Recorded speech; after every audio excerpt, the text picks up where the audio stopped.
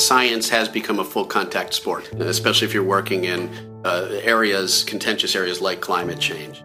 I've actually heard this a couple times from other scientists this winter, that the need to care for themselves, to sort of keep that bubble of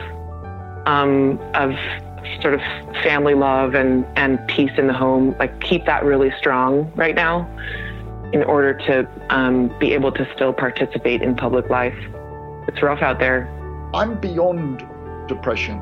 If I understand the problem and the difficulties in addressing it and just give up, do nothing, how can I possibly expect any other person in Australia or around the world to recognise the scientific evidence? I'm Anthony Sharwood, Environment Editor at HuffPost Australia, and this is Breaking the Ice, a series on the people behind the climate science.